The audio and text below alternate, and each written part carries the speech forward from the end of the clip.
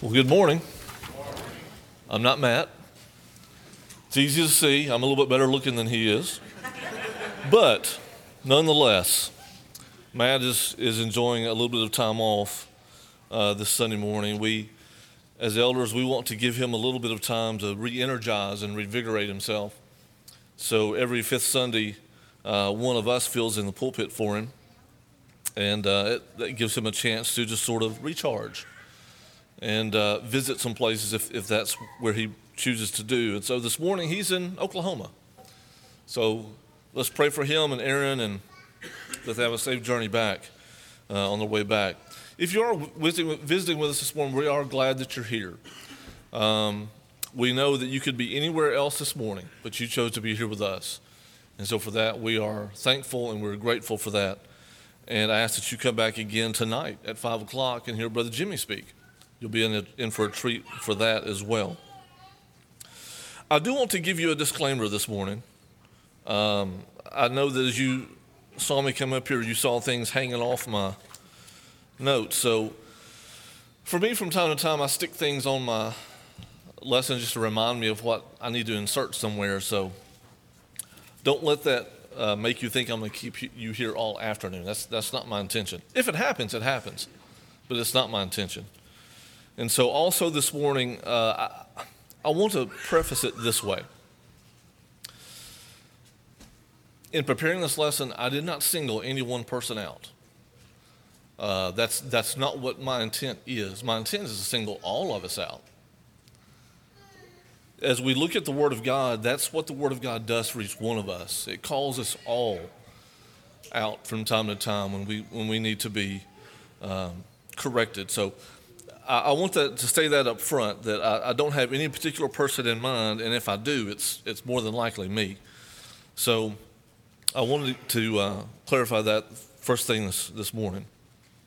I want to start us off with a little story that builds right into the lesson. And this comes from an elder in a congregation in Mississippi. And it involves two young people. And so this is how the story went. A young man who starred on his high school baseball team had a conflict when a season's game fell on a Wednesday night. And he told his coach, he said, I just won't be there at the game. I can't be there. And so the coach issues him an ultimatum and says, well, you can play or you can turn your uniform in. Doesn't matter to me. So the young man went to church that Wednesday night, and the next day he goes to school, has his uniform in hand, presents it to the coach. And the coach sees his true faith and says, you keep it. You're still on the team. Similar story. A Christian student was selected as the homecoming queen, but she would not go to be crowned because that Friday night at her congregation, a gospel meeting had started. And so she went to support the gospel meeting instead of going to the homecoming festivities. 6 of her friends went with her to that meeting, and they obeyed the gospel. So this morning, as we look at our lesson, we look at the scripture, the title of my lesson is Living Out Our Decision. Becoming God's zealous men and women. And so our base text, and Micah read a couple of verses of that, is from Joshua chapter 1, the first 9 verses. But I also want to begin this morning by saying this. I'm going to be like Chris was on Wednesday night and sort of refer back to the family retreat we had last weekend. We had a great time. I wish all of you could have been there if you had the opportunity to do so. But last weekend, in the men's class especially, we learned about Joshua. And we learned what it means to make a choice and follow Jesus. We learned what it means to become that person of God that he wants us to be. And so for us, as we think about our our daily lives, all the things that we're involved with, we need to think about rising above the ordinary. We need to think about rising above the common. We also need to think about not just simply being Christian bystanders, but we need to become that zealous people that God desires us to be. We need to be that fork in the road. And we often hear that fork in the road, you've got to make a decision of which way you're going to go. But we need to be that fork in the road for people that we talk to on a daily basis. We need to be that fork in the road that when people see us, they see Jesus. And they want to go down the path that we're on and not down the path that the world travels. We want them to become acquainted with us, and we want to cause them to make a decision based on the Jesus that they see in us. So in 1 Kings 18, verse 21, the prophet Elijah asked, "How long will you falter between two options? If the Lord is God, follow him. If Baal, follow him." And so day by day, we face certain times and certain moments where we have to make a decision about things. Jesus also basically said the same thing in Matthew 6:24 when he says, "No one can serve two masters, God and mammon." And then he goes on in verse 33 and he says, it's a familiar passage, but seek first the kingdom of God and his righteousness. We have to make that decision. In 1 John chapter 2, we read that a choice must be made between loving God and loving the world. The two are mutually exclusive, and we have to make a decision. Paul tells us in 2 Corinthians chapter 6, verse 2, that today is the day of salvation. Now is the accepted time. It's right now. It's right here. There is no other time, because we're not guaranteed anything beyond this moment. Joshua settled the issue for his family, again in another familiar passage in chapter 24, verse 15, where he says, "Choose for yourselves this day whom you will serve. But as for me and my house, we will serve the Lord." Is that how we feel this morning? Is this a question that when we got up this morning we said, "I'm serving the Lord today"? Or did we say we're serving the Lord today because we knew that we were coming to worship? Do we say this every day? Do we believe that this is how we ought to be? And if so, do our actions show it? Do we live out that Christian life every day? Or do we do it only when it's convenient for us? Think about that question.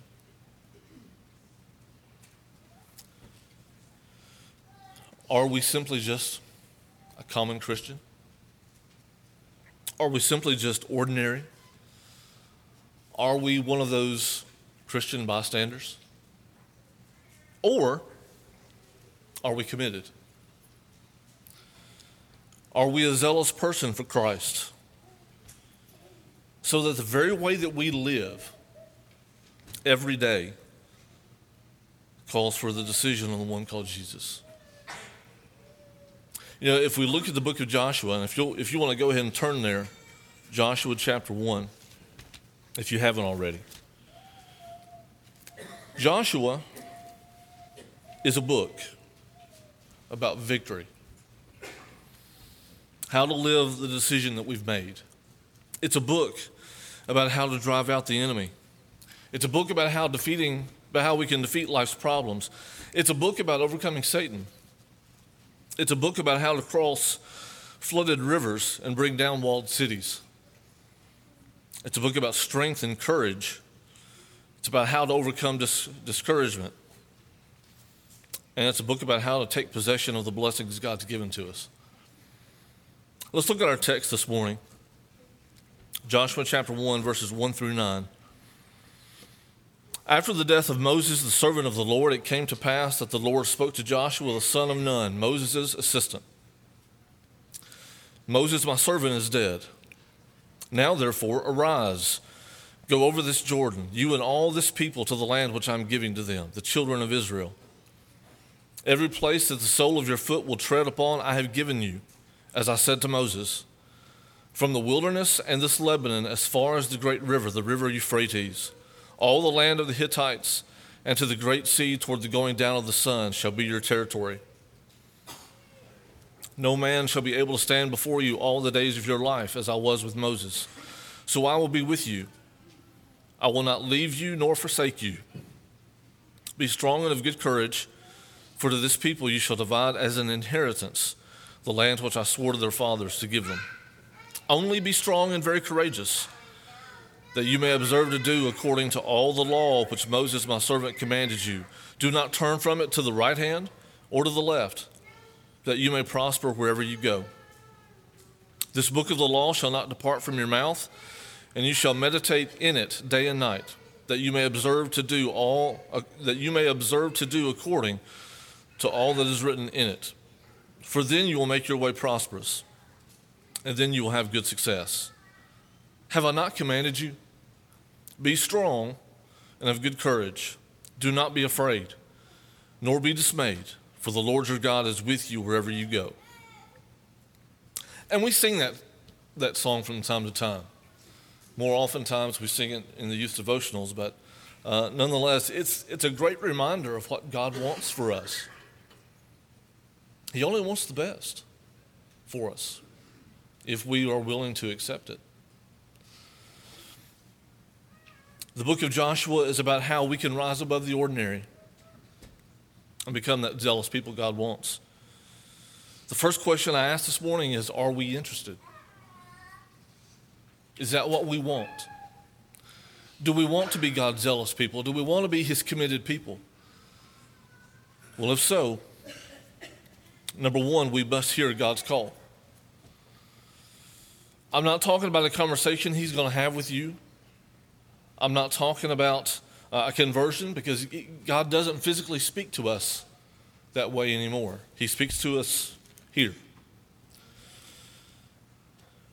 At this point, Joshua has been God's person for about 80 years. He's calling Joshua to a greater commitment. He's calling Joshua to do things he's never done before. God's calling us to do things that we've never done before. He's calling us to a greater faith. He's calling us to a deeper commitment. Or are we satisfied where we are spiritually? Do we have plans for future growth? You know, there are several of us in this auditorium this morning that own our own business. And any smart businessman has a plan for future growth. Families, young couples get married. They have a plan for future growth. And those are great things. Those are wonderful things. But when we talk about our spirituality, that's even better. Do we have a plan for our future growth? Are we satisfied with our prayer life? Do we pray in our daily lives like we should? Are we satisfied with what we give every Lord's Day? Are we satisfied with what we give of ourselves to others throughout the week? Are we satisfied with our Bible study? I'll raise my hand and say no. I'm not with mine. So here it is. Joshua was an old man when this call comes to him. This tells us that age is not an excuse for maintaining the spiritual status quo. As I look at the audience this morning, I see Brother Parker sitting here about 5 rows back. I see Brother Jack, Sister Evelyn sitting over here to my right. Age isn't an excuse. If able, every time those doors are open, they're here. That is a wonderful testament to them and their life of faith. What about us? Where are we every time the doors are open? Is our commitment the same as the commitment that they made a long time ago? It's inspiring to see their influence. And it's an influence that continues to go on. And it's an influence that will continue to go on even after they're gone. Because so many of us know them and love them. But again, age isn't an excuse. We need to get involved in the work of the Lord, one way or another. You can help with teaching a class, be an assistant in a class. You can actually teach the class, for that matter. Sammy would love for you to beat him down and track him down and say, hey, I'll teach such and such class. Or do something to participate in worship that you've never done before. And so I appreciate Brother Eddie Cron, because it wasn't too long ago he challenged himself. He said, I'm going to get up there and lead a song. And I don't believe there's been a time that he's missed on those Sunday nights that we worship in song that he's been up here leading a song. Because if you do it once, you can do it again. And then you can do it again. And then you can do it again. Until you start becoming better at what you do. It's just like anything else we do in our lives. If we do something for the first time and we're not sure how it's going to go, but at the end, we come to the realization, hey, it wasn't that bad. I can do that again. Do something that makes you uncomfortable. Get out of your comfort zone. God expects us to grow spiritually. It doesn't matter what our age is. So we are here this morning because God has something for us to do. Do we believe that? I sure hope so. I sure hope so. Number two, we have to make ourselves available. God's not looking for talent. There is no talent show. There's nothing that, he's not looking for ability. God can gift us and he can equip us whenever he wants. If you go back to Numbers chapter 22, he gives a donkey the ability to speak. God can do what he wants. God enabled David to kill Goliath with a slingshot. So he's not looking for talent. He's not looking for ability. He's looking for availability. Turn with me to Isaiah chapter 6, verse 8. And if you are someone who marks in your Bibles, this is a verse that needs to be marked, because Isaiah makes himself available. Isaiah chapter 6, verse 8. Isaiah says, "Here am I, send me." How many of us have that same mentality when it comes to the work of the Lord? Here am I, Lord, send me, I'll do it. Or do we have the mindset of, well, Brother James can do it. Brother Eddie can do it. Brother Doug can do it. No. Here am I. Send me. Let me do it. I want to do it. I think so many times we look at the work of the church and we look at it somewhat begrudgingly. Man, I got to go do this. I got to go do that. Remember, we're a volunteer army. We chose to obey the gospel. It wasn't thrust down our throat. It wasn't force-fed to us. Nobody tied our hands behind our back and said, you will or else. We chose to. You see, God promises to equip us, gift us, talent us, to accomplish what he wants us to accomplish. He's not going to use us against our will.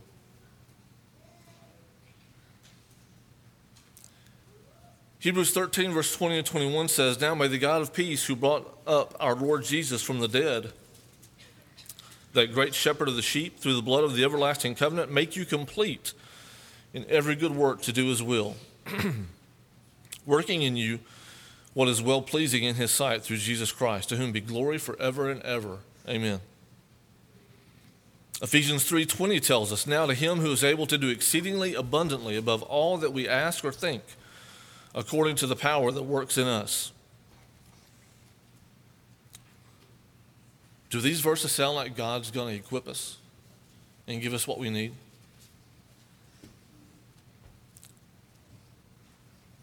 Number 3, we must be strong and courageous. Joshua had some weaknesses just like us. Remember, he's human just like we are. And so God reminded him and reminds us that he will strengthen us in these times. Look at verse 6 of our base text in Joshua chapter 1. Here we see Joshua's first weakness that's mentioned. He needed encouragement to lead. We all have some kind of leadership role in the church, women included. And I know there's a movement out there today that says women should be in the pulpit teaching. Women should be serving around the Lord's table. Women should be leading, singing for the congregation. Well, that's not what the Bible teaches. But there are some churches in the brotherhood that will say, hey, sure, why not? But that's not what he's talking about. We're here to lead others every day. We're here to be a fork in the road that they can see Jesus through us and make a decision of what they need to do. We're here to show them Jesus and encourage them into their own personal decision. And we're here to lead others to heaven. That's our task. There's a song in our songbook called "This Is My Task." If you've not read the words of that song lately, do it sometime. It will remind you of part of our purpose here on earth. Verse 7, he reminds him to be strong and courageous in doctrine. It tells us not to turn from the right hand or to the left, and that we are to be people of the book. You remember there was one time, and I'm going to admit, it's before my time. I'm old, but I'm not that old. But there was a time when the members of the church were known as Bible quoting and Bible toting. Brethren, what's happened to us? We're not that way anymore. We've lost sight of what God wanted us to see. Paul tells the church at Ephesus in chapter 4, verse 14, he says that we should no longer be children, tossed to and fro and carried about with every wind of doctrine by the trickery of men. There's two things that will seduce Christians away from the church. One is the natural instability that we have, because we sometimes become so captivated by novelty things. We sometimes become so captivated by being easily misled and drawn away. And we sometimes become so captivated that we're swayed by the popular thing to do because everybody else is doing it. But then the other thing that pulls us away from God are those deceivers who deliberately lay traps for us, and we fall right into them. And then sometimes once we're caught, we can't break free until someone does something to help us and free us. You know, we could all name someone who's left the church simply because it was easier to walk in error than to be strong and stand for the truth. And so it's important that when we see that and when we know that, Galatians 6:1 tells us we need to bring them back. It's not just Matt and Doug and Derek's job. It's not just the elders' job. It's all of our jobs to do that. If you read on in Galatians 6:1, that commandment is to all who love the Lord to do so. That we are to restore them and bring them back. In verse 9, we're told that we should not be fearful, that we should not be terrified, and we should not be discouraged. It's not easy to go against the grain of culture and to always do the right thing. It's a lot easier to sort of go along with the crowd, do what they do. It's a lot more difficult to stand on your own by yourself while others are doing things that aren't quite right. But sometimes we don't want to be left out. It's lonely being by ourselves. No, it's not. Go back and look at verse 5 of Joshua chapter 1 and verse 6. What was said there? God said, I won't leave you. I won't forsake you. I'll be with you every step of the way. He tells us the same thing at the end of the book of Matthew. I'll be with you until the very end. Hebrews 13 verse 6 tells us that we may boldly say, the Lord is my helper. I will not fear. What can man do to me? What can they do to you? Say something about you, laugh at you, not involve you in things? Oh well. The things they're doing aren't right anyway. As a Christian, I really don't want to be involved in those things anyway. Do I? If my commitment is right and my zealousness is where it ought to be, I don't want any part of it. So this morning, let's end our thoughts with this. Our decision has its rewards. Again, if we look at verse 3 and verse 6 in Joshua 1, those two verses contain promises of God's abundance. Verse 3 tells us that every place that the sole of your foot will tread upon, I have given you, as I said to Moses. Verse 6 tells us you will deliver these people to inherit the land I swore to their forefathers to give them. But look at our promise, because this was a promise to the children of Israel. Look at our promise. Turn to Matthew chapter 6 with me. Matthew chapter 6.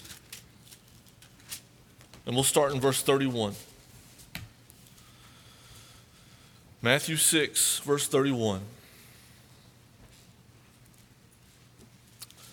Therefore do not worry, saying, what shall we eat? Or what shall we drink? Or what shall we wear?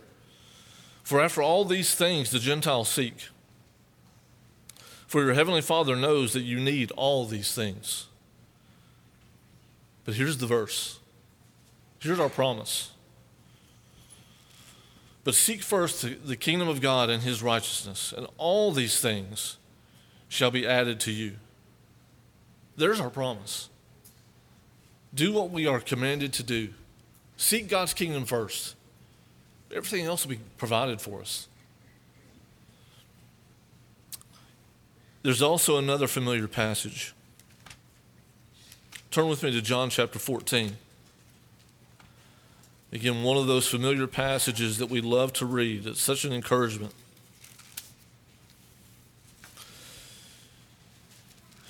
If we think about this passage and the first 6 verses in John chapter 14,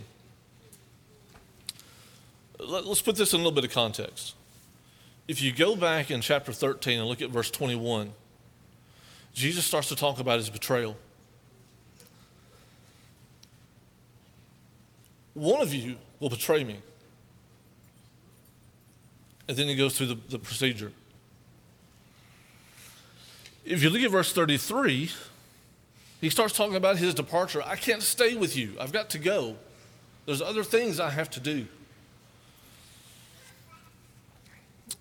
Verse 38, he talks about Peter and Peter's denial.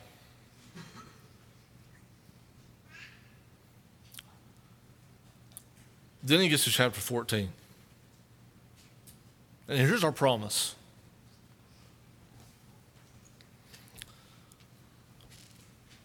Let not your heart be troubled. You believe in God, believe also in me. In my Father's house are many mansions. If it were not so, I would have told you. I go to prepare a place for you. And if I go and prepare a place for you, I will come again and receive you to myself, that where I am, there you may be also. And where I go you know, and the way you know. And then verse 5 and 6, Thomas asked the question, but this is our promise. If we want it, if we're committed, if we want to be zealous to do God's will. But if we don't, this means nothing to us. Joshua 1 verse 5 also speaks of our victory. And verse 5 tells us that no man shall be able to stand before you all the days of your life. The promise that we are told is in Romans chapter 8, verse 28. And notice what it says. And we know that all things work together for good to those who love God, to those who are the called according to his purpose. That's our promise. All things are going to work together for good for those who love God. Also, 1 John 5:4 tells us that for whatever is born of God overcomes the world. And this is the victory that has overcome the world, our faith. This verse isn't talking about the man,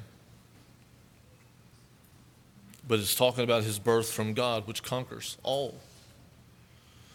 It gives entry into the kingdom of God. So here we are this morning, and it's decision time. Have you made the decision this morning that you need to become God's child? You've heard the word. Do you believe it? If so, you need to repent of your sins. You need to confess the name of Jesus, that he is the Son of God. You need to be baptized in the waters of baptism. And as Sammy said in class this morning, it's not just that. You then need to live faithfully the rest of the days of your life. Because once again, God gives us a promise in Revelation 2:10. If we live faithful unto death, we'll receive the crown of life. Or perhaps this morning, you've already done that, but you've fallen away. Or maybe you're struggling with your faith. Don't leave this morning without making it right. Again, we're not guaranteed any moment longer than what we have. Make your relationship right with God. Are we becoming the zealous people that God wants us to be? The invitation and challenge is yours this morning as we stand and sing.